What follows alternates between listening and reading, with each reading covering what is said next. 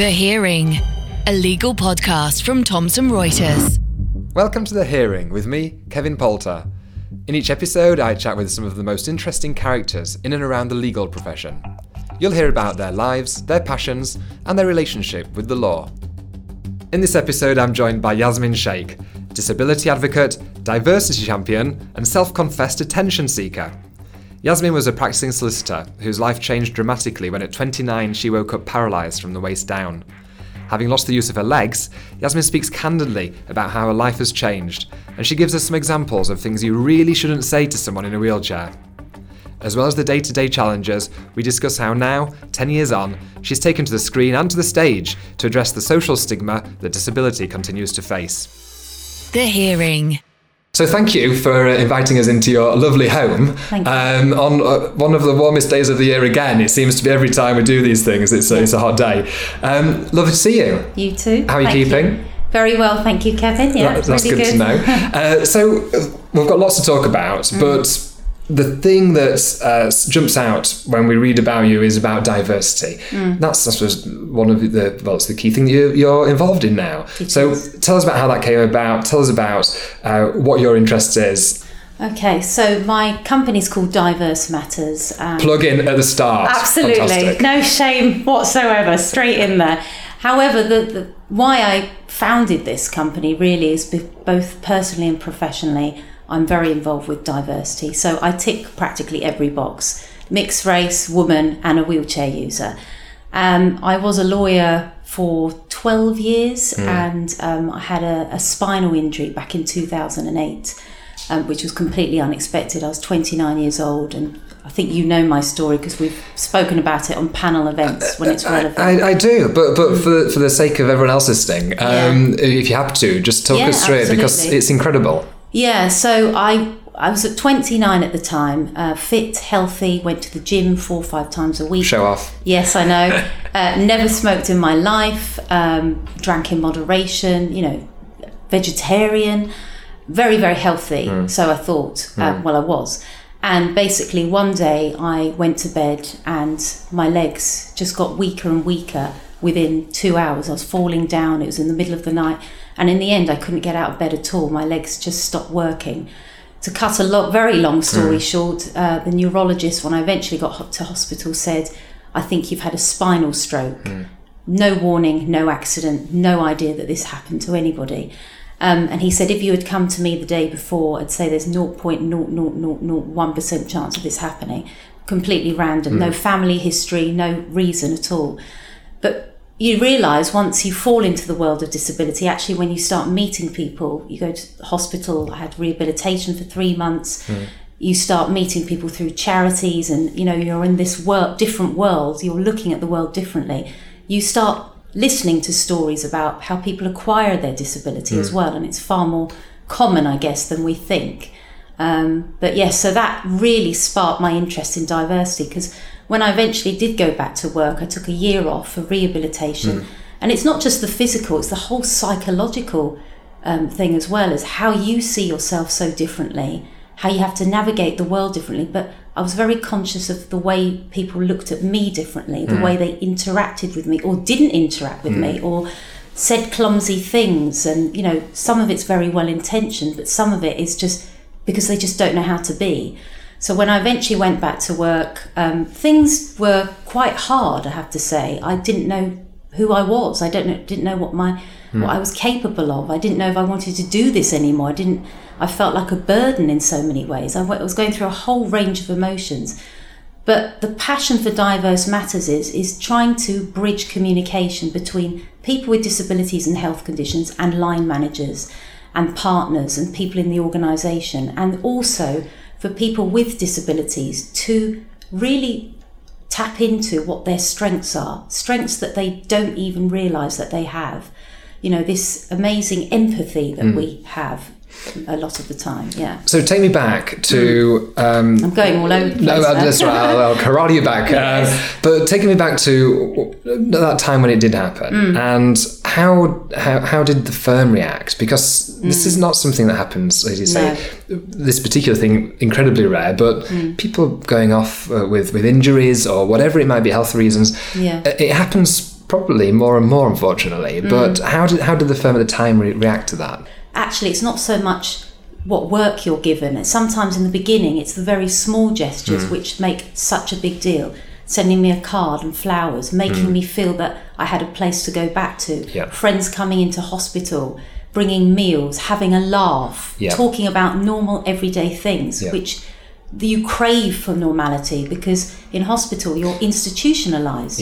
So I needed that. I wanted it. I wanted to hear about work and everyday things, which I miss so much, which we take for granted at the time. And then, you know, a couple of the partners came to see me, which meant an awful lot. It could be, I'm sure they were really nervous about it. I was there in a hospital bed. It's not a natural environment. But the fact that they came and sat with me for an hour and just chatted meant a lot. And when you went back to work, obviously for you, there's a whole load of change, but for them as well. And being in a chair particularly, there's obviously accommodations, physical changes that have to take place. Sure. Was that something that they were learning with you, or they had any experience with already? I think because it's so visible as well, people do come back after life changes, you know, happy and sad times. Women coming back after having a baby, adjustments there, and different working patterns, and you feel differently. It's almost like keeping in touch days, like some people come back from maternity leave. So I came back to the office about 3 times whilst I was off, just to go into the office to speak to people, because what I was very nervous about is people seeing me using a wheelchair. You know, I was really nervous about people seeing me differently, their reaction, and I've always been that person that I try and make people feel comfortable, I include them. Now it was others trying to do the same for me, but I was taking on their stuff as well, thinking, how can we make this comfortable for everyone? And it's quite stressful to have that on you as well when you're trying to deal with your own emotions. So that was helpful to have that keep in touch days as well. And you were doing personal injury work. So ironic. But did that help you? Because you've probably obviously not identical situations, but people going through similar change, like life changes, being involved back to work. Did that help, or was that, I suppose, in some ways, another sort of a cruel remembrance that people don't always get treated very well? Yeah, and I didn't deal with catastrophic injuries, in that it wasn't people who had spinal injuries through an accident or anything. I think maybe that would have been too close to home, I don't know. But then I would have a real understanding, not just reading a report, but actually understanding what it's like to have a spinal injury. I know everybody deals with it differently, of different levels of injury. Not saying I know exactly, but I have probably more empathy and understanding than someone who doesn't have a spinal injury. It's not just the not walking. There's a whole raft of emotions that go behind that. So I don't know if maybe it would have made me an even better lawyer had I been in that field, because I get the intellectual side and the emotional side as well. That's not to say that all family lawyers will be better if they've been through a divorce. But there's that, as I say, there's that added empathy and understanding. And so you went back to work, and what happened? So I had mixed experiences. I've shared this story. I won't name the people, but I had a good boss and a bad boss, essentially. A bad boss who, again, he didn't even realise what he was doing to make me feel worthless, really, and really not feeling I was making a contribution. It was very early days, and he said once to me, you know, if I employed everyone with your disability, the business would collapse. I've got the same problem with part-time women workers. If I employed all of them, the business would collapse.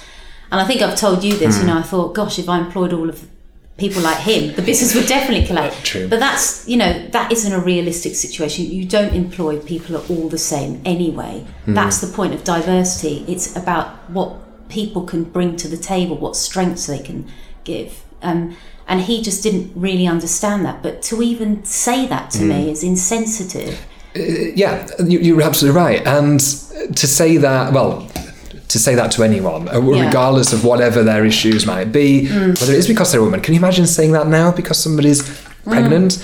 You just know, it would be outrage. It would be front page news, something on the lawyer. But just appalling. But it's not that long ago We're talking just 10 years ago. Yeah. Do you think things have improved? Do you think things have changed in that 10-year period? I think people know that you're not supposed to say these things, but I thank him in some ways because he is probably the driving force behind me setting up this business and realising, I know not everybody's like that, but realising actually people say things without understanding the impact of that, and they behave in certain ways. Some people know what they're doing is wrong. Some people don't understand that may offend, but I'm trying to bridge the gap for trying to make people sort of see things differently. And you've of course, I say you've seen it from both sides. Yeah. But before you like you said, you ticked a few boxes already. Have people still continued to react differently to you? Do you think people now see you less as about being a woman, for example, or mixed race, and obsess over the disability? I think my everyday experiences, I don't feel hindered as a woman. Not to say that's not everyone's experience, that's just mine. I don't feel hindered as someone who's of mixed race. It's never, I've had a very privileged life. I'm aware of that. I don't feel hindered as someone with a disability either, although I do have microaggressions. I do have people saying things to me every single day without fail.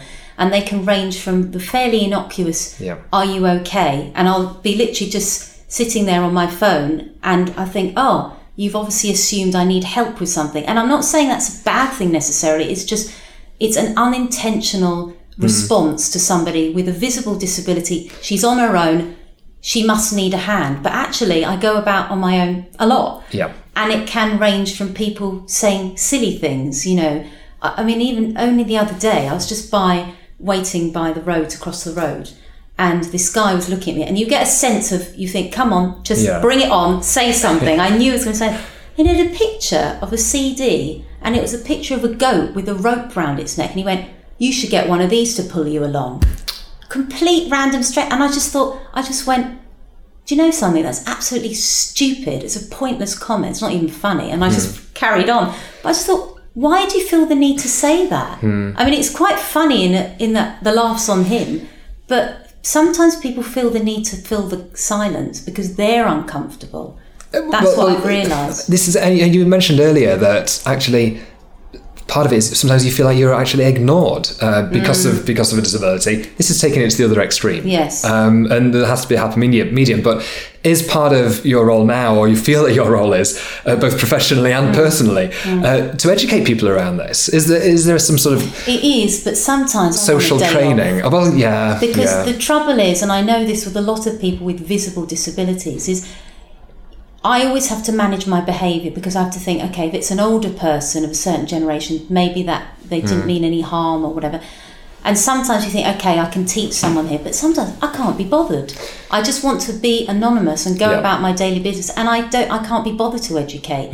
Or sometimes I'm in a bad mood. I'm only human, and I haven't always got it right. But you know what? So what? Yeah. I'm allowed to do that, I think. Well, that picks up where I want to go with it for a short while, which is you're doing a lot of work with the law firms and with lawyers. And what's your sense now about the visibility of disability in law firms? Is it something which is improving? Is it something which is still got a long way to go? Because my sense is that we obviously looking around the, in inverted commas, the protected characteristics, some things are more visible than others. Yes. And we're seeing more and more women, we're seeing more and more women sort of at senior levels. There's a greater diversity in terms of colour. But I think disability is one of those things which we still don't see, even though it might be there. Yes, I think there's a lot of truth to that. I think there's lots of things going on. So workplaces, law firms included, are merely microcosms of what goes on in society, how we talk about disability, how we think about disability. Disability isn't just sticks and wheelchairs, it's all sorts of conditions that we can't see. Cancer, as you know, under the legislation, is a disability. Yep. How many people do we know have had cancer? Diabetes, dyslexia, dyspraxia, autism. I mean, it's the largest minority group worldwide, but we still think of it as something visible, something almost, inverted commas, broken. Yep. Like me, a wheelchair user, my legs don't work. Yep. Mental health is a huge subject now. amongst law firms, and they realise that people's well-being can be disabling if you do not address it and address the issues underlying causing a lot of pressure and stress. I feel like you're looking at my list over my shoulder here. No, but there seems to be more of a movement now and an awareness around particularly mental health issues and about well-being within law firms. But is it doing the job yet? Is part of the job just addressing the issue? And how are you fitting into that as well? Because it's not just about those unseen disabilities, it's also about the physical disabilities that have been for a long time a bar to joining the legal profession. Or a perceived bar, I should say. Sometimes the bars and the barriers are you physically cannot get in the building. I know someone who's a wheelchair user, a very bright girl, completed a training contract. The firm that she was with moved offices. It wasn't wheelchair accessible. It's incredible. But she's one person, so from their point of view, do they accommodate to us? But in this day and age, you think, wow, yes. you've lost talent there. Yeah. So she physically couldn't even get in the building. Now other barriers are there is an unconscious bias, or actually I think law firms are not very good. They're very traditional in that there's chargeable hours, and your worth is determined really by how many hours you put in. And what we need to do is think outside the box sometimes and think, okay, how can we give some sort of flexibility so that you can work from home a bit more now? Yeah. People dealing with different disabilities probably have times where actually they need to go to appointments, or perhaps just be at home to rest their leg, or deal with fatigue and work at a time when it's more productive. I know we always think, how does that person fit into the organisation? It's never the organisation. How can they fit to get the best out of this person? Yeah, I think there's a lot of truth in that, and I think there is a movement towards people being able to work remotely and to work from home and in a more agile way. But I don't think that's necessarily been driven by disability. I think that's been driven by life and sort of the Amazon delivery and getting the washing machine fitted or whatever it might be, because then that suits the partners or the senior people who are involved, and actually, well, there's no reason why we can't roll this out to a wider audience, and which suits people who do have those concerns or issues. And you mentioned about sort of talking through it with people and helping people who are trying to get into the profession. You're the vice chair of the Lawyers with Disabilities Division, and you sit on the Law Society Council and representing, in some ways, not a broad range of things, but particularly around disability issues. And what more can be done? I suppose, how does the LDD support people? How does it bring about change? And what more can be done by the Law Society and by firms generally? So LDD do lots of things. We offer mentoring for people with disabilities who are wanting to get into the profession or currently in the profession or had a career break. So it's at all stages of your career. We put on events which are for line managers, for HR professionals, diversity inclusion people, so they understand the language, they understand the do's and don'ts, and just have a broader awareness about disability. Also, a lot of my clients have contacted me saying, we want to attract people with disabilities, but we're not getting them. How do we do that? So, simple thing, is your website actually accessible? When you ask for a reasonable adjustment, do they have to email someone so they don't even know where this information is going? Or do you have a direct telephone number and a person they can contact? You're exchanging some very sensitive personal information sometimes about the adjustment that you need for the workplace or an assessment or an interview. I wouldn't want to send all this in. It's not just about getting a ramp sometimes. There's other issues. So, and of course, these are legal obligations, but law firms don't seem to be very good at taking them on board. And I'm sure it's not the case that disabled people aren't applying for these jobs. It's just that people don't necessarily feel comfortable in disclosing or sharing their disability. That's a big thing beforehand. How can people change that, or should it be changed even? Well, everyone's got different view on this. If I had a non-visible disability, say I had a mental health condition, which may come up from time to time due to stress or life events or whatever, would I necessarily share that in an interview? Probably not. Not to say that somebody else should do what I do, but I would, because you think, well, I just think for me, if it affects your performance at an interview, if you're not put on an equal playing field because you do not share something about your disability or health condition, then you're not putting yourself on, you probably won't get the job. If it's distracting you to the point, I know someone who's got a hearing impairment, he went without his hearing aids because he was so ashamed of it, this is years ago, had the interview with 3 people, and he couldn't follow what was going, because he didn't get the job. Yeah, is it automatically a disadvantage? Yeah, I can. It's very personal, but you've got to think, would it prevent you from performing at your best? If so, perhaps to disclose it. And also, once you get in there, what do you do then about an adjustment then if you need it? And the trust has to be built by, they think, well, why didn't you tell us? And I understand why people keep this information, because you always think, well, is there somebody else who doesn't have that impairment or disability or health condition, whatever you want to call it? Would they choose them over me because they haven't given me the chance to get my foot in the door? It really depends on the situation. Where does that, in some ways, there's a lack of confidence? And is that because law firms or the legal profession generally should be doing more to satisfy people that they don't need to have that concern, or does it have to come from within the individual? I suppose it's that balance. Two ways, really. Yeah. I mean, it could be a lack of confidence, a lack of getting to know someone first before sharing information, not wanting to be prejudged before getting your foot in the door, and also law firms, they can only respond to what information is presented to them. So I understand their issues as well.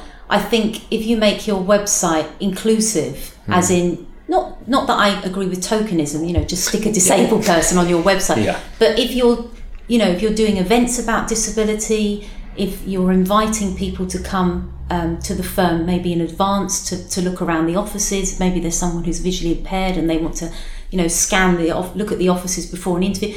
If you're having those sort of conversations and you're a culture where you allow difference and you embrace that, you're not afraid of it, I think it helps your people in your organisation if they develop health conditions, which they will, because I'm going to slip in a statistic here. 86% of people who are disabled actually acquire their disability whilst of working age. So it's not about, let disabled people come in and let's all be fair and inclusive.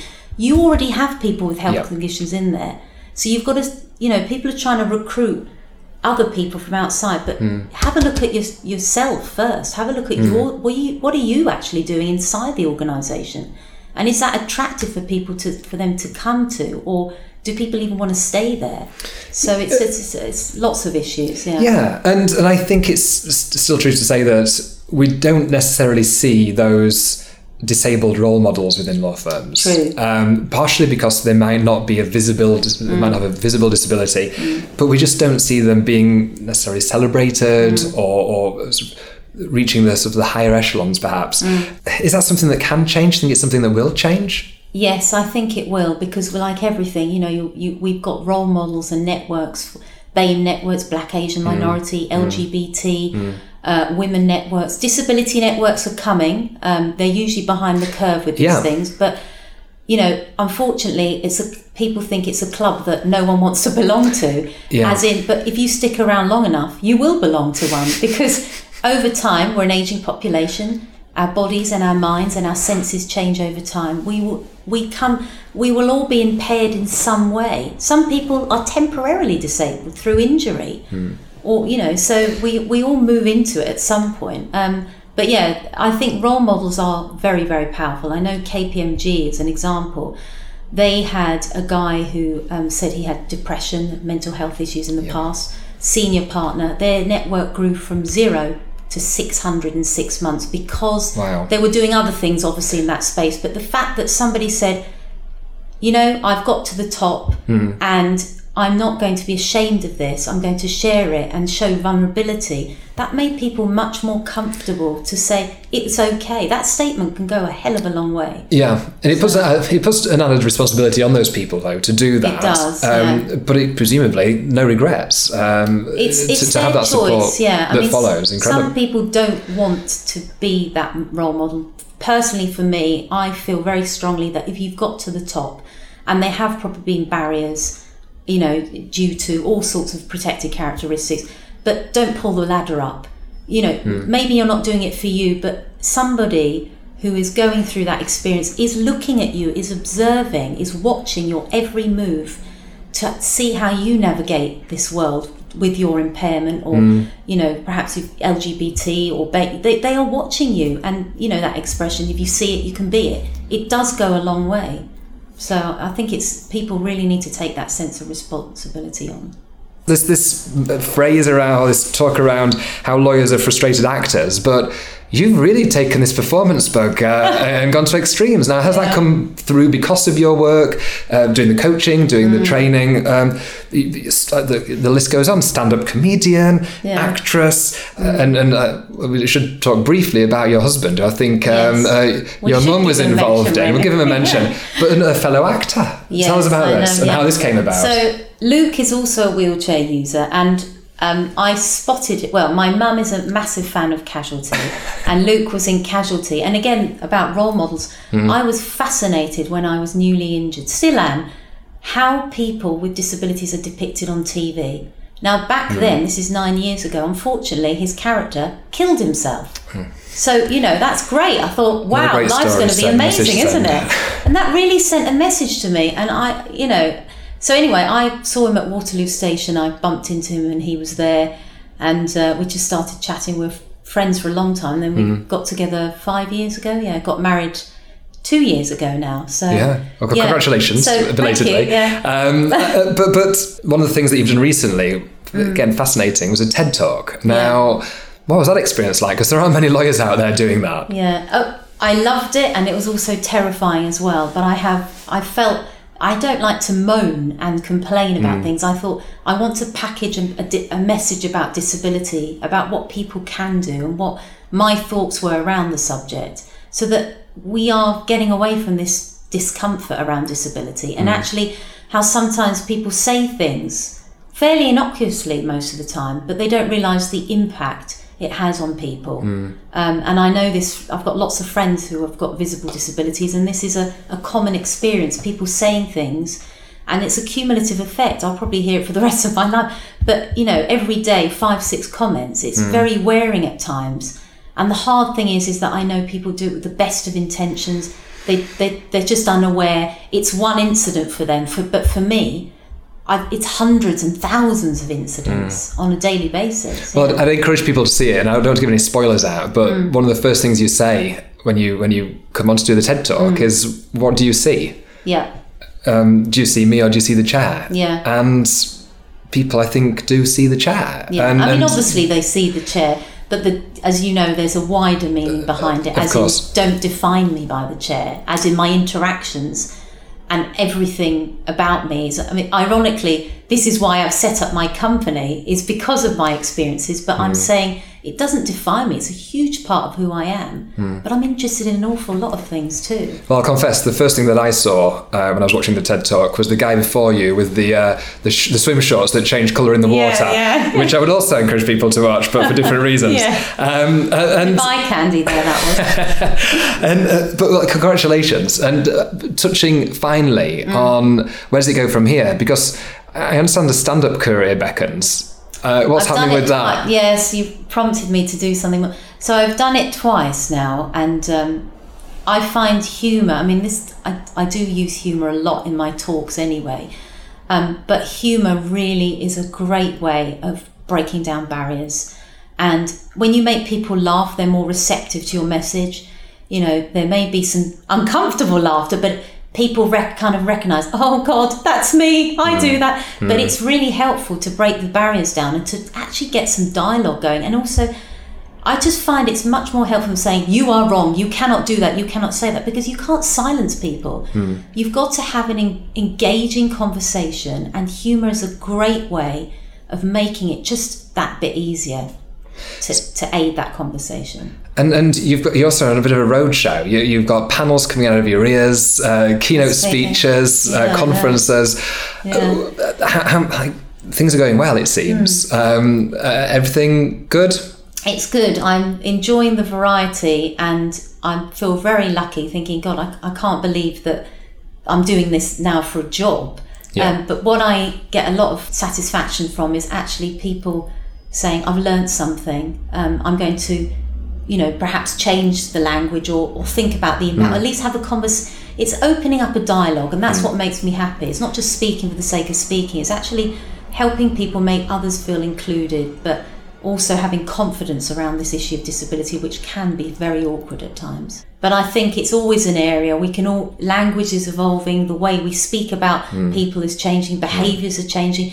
There'll always be room for improvement. And I think if we continue with the journey of always learning and always trying to empathise and understand other people's position, I think that will always be. So whether you're disabled or not, I think that's, always an ongoing conversation to have in organisations. Yeah. An ongoing conversation, but unfortunately the end of ours. Yes. Thank you so much for inviting us to your home and office. And I look forward to seeing you again soon. Thank you very much. The Hearing, a legal podcast from Thomson Reuters. To find out more, go to tr.com/The Hearing or subscribe via iTunes, Spotify, or wherever you get your podcasts.